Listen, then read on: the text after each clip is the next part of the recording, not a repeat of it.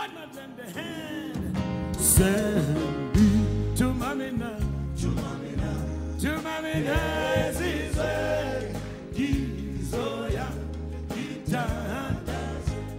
Service Delivery Watch on the Morning Bliss.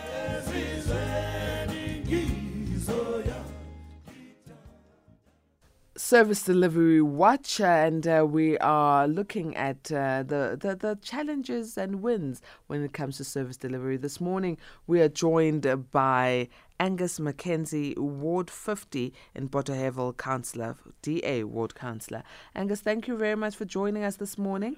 It's bright and early, and we are talking service. Good morning, Patricia.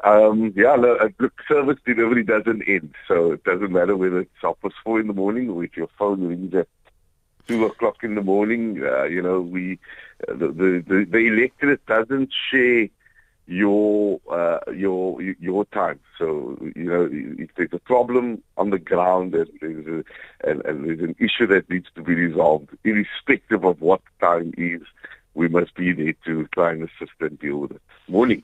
And morning to all your listeners. What an interesting discussion you just had. Well, I'm hoping that this one we're going to have is going to shed some light on some wins that you are making in your ward, but also the challenges that are facing residents of Bonteheuwel Council, where you're a ward councillor for. Firstly, I'd like us to talk about the issue of property vandalism, which is seemingly very rife around your community. Yes, absolutely. So vandalism has probably overtaken, the common crimes of gangsterism in Bonteheuwel. We've had more over the last few months.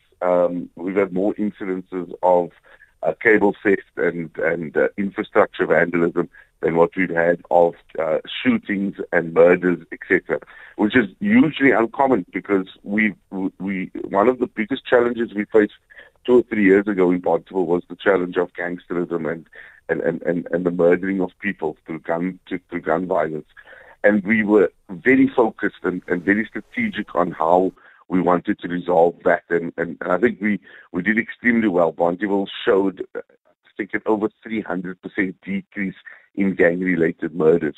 So from having daily gang-related murders to really reducing it to literally nothing and very few.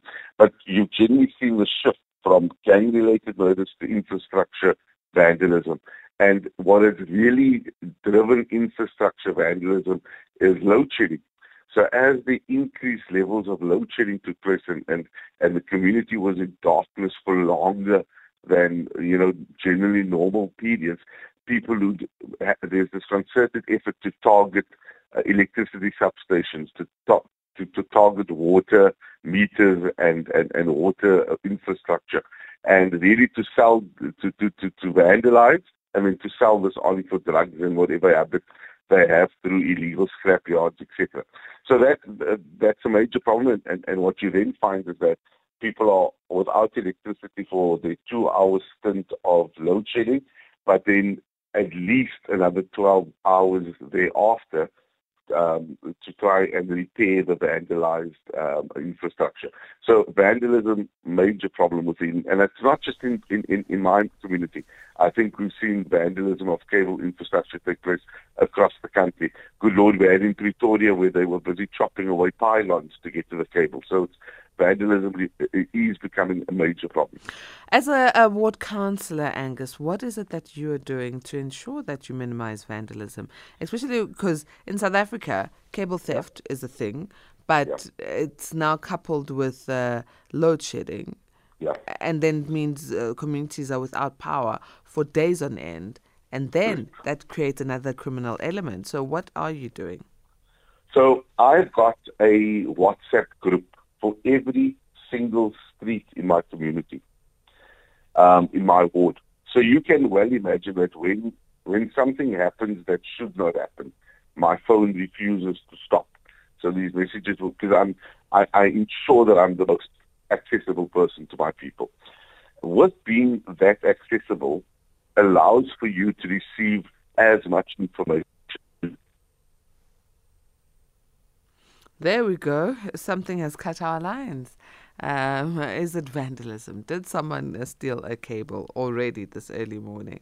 Mckenzie. We'll try and connect again with Augus Mckenzie, DA Ward Councillor for Ward 15, Bonteheuwel. South Africa is facing so many challenges when it comes to service delivery. Vandalism is just one of them. We have too many to count, but we need to come together. We need to come together, and we need to find solutions that will be from the top down, as much as we come together at the bottom on grassroots levels. 086 000 2032, that is our WhatsApp number, or that is our hotline number. You can call in and join on this conversation, or you can ask your questions or give us comments on WhatsApp 0614 104 107. Thank you, Brabenzito. Got back Augus Mckenzie. Thank you, Augus. So you were telling us about how accessible you are to your community. Yeah. So what effectively happens is that I then become the holder of some very sensitive information, where a mother or a daughter or a brother or an uncle is telling me exactly who it was that vandalized these cables, and when and how and what.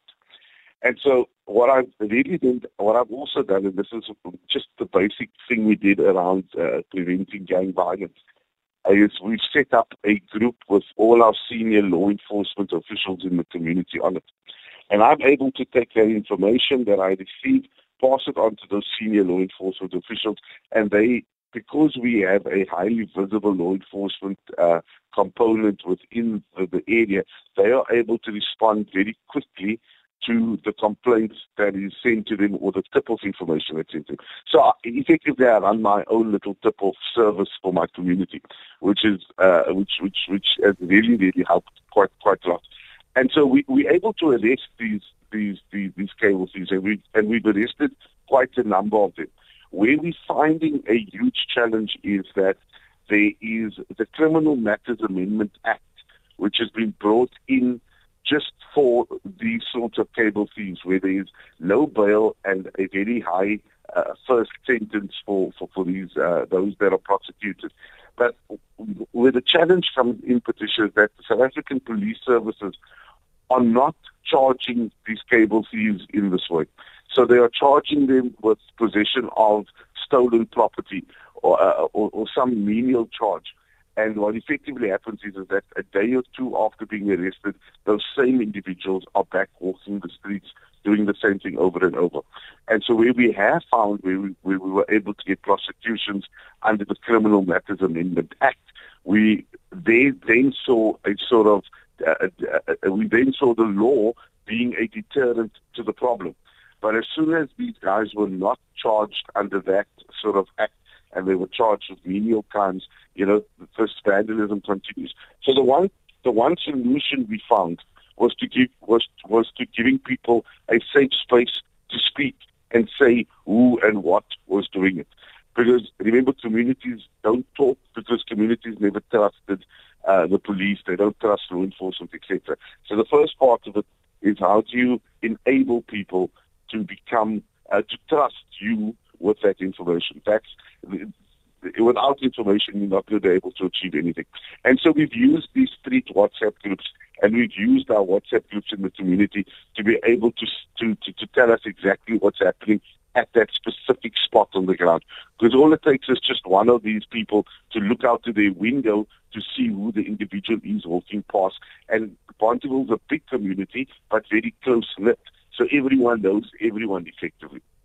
And so that's how we trying our best to tackle the cable theft, by being able to tell us who and what is doing it. Would more security not assist? I like the fact that community is involved in assessing cable theft, but the fact that if you take them to police officials, they are not charged correctly at all times, and that means sometimes they're released back into the community, and they already know the loopholes of where cables are. So would more security from a community point of view, or requesting SAPs to be more visible, not assist?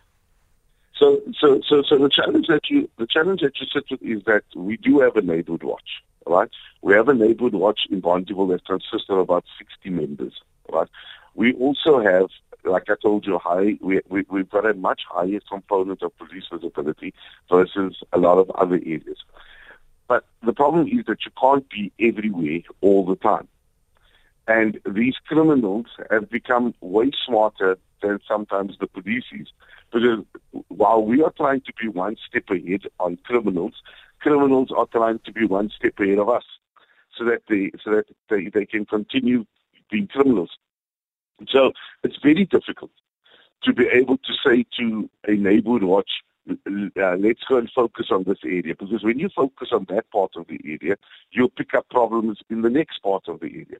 And so as crime jumps around, so, one is basically chasing after criminals all the time.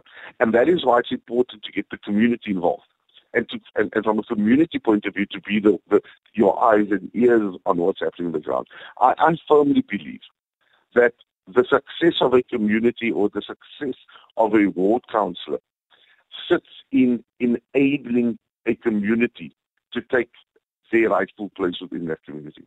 There is no way that as a ward councillor you're going to speak to every one of your residents in your 5-year term individually. There is no way that you are personally going to be able to patrol every street on your own. How and create a safer and more peaceful environment on your own in your community. There's no way it's going to happen. How it can happen is the ability to enable people, giving people the tools that they need, giving people the space that they need to be, and giving people a platform to be able to act on. Many people have many skills, but many skills are hidden because they're not given the opportunity to be the best they can be.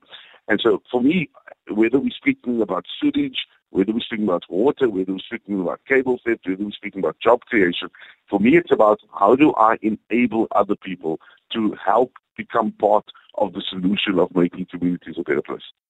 Now, the other issue is that of trains. I mean, Cape Town or the Western Cape was known to have efficient transport services, but now PRASA has also not come to the party. So I was your producers would tell you, because we've known each other for a very long time. I was in the forefront of fighting for PRASA to come back and fixing the central line when it went down just before COVID.